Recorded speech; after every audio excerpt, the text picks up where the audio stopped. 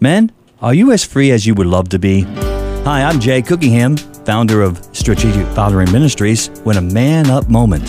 Freedom is not about doing whatever you want, whenever you want, and however you want.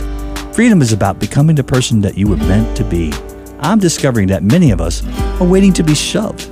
We're waiting for a real good push. Why? Because it's easier to react to something, to wait for something to happen so we can figure out what to do next. The problem is, that's not freedom. The sit back and watch what happens mentality is not freedom. Stepping out, engaging, initiative, rising up, these are freedom words. And so are these, and they're found in Galatians 5:1. For freedom's sake, Christ has set us free. So stand firm, therefore, and do not submit again to a yoke of slavery. Remember this line from an old song by Janis Joplin? Freedom is just another word for nothing else to lose. While I like that song, and I think it fits a lot of people's theology, Janis and Bob McGee have it all wrong.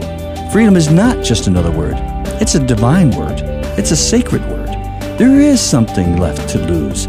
Something huge, like captivity, like bondage, like strongholds, like failures, and like sorrows. With freedom comes the loss of all these things, and praise God it does. God bless you, and we'll see you next time. Meanwhile, please visit strategicfathering.com.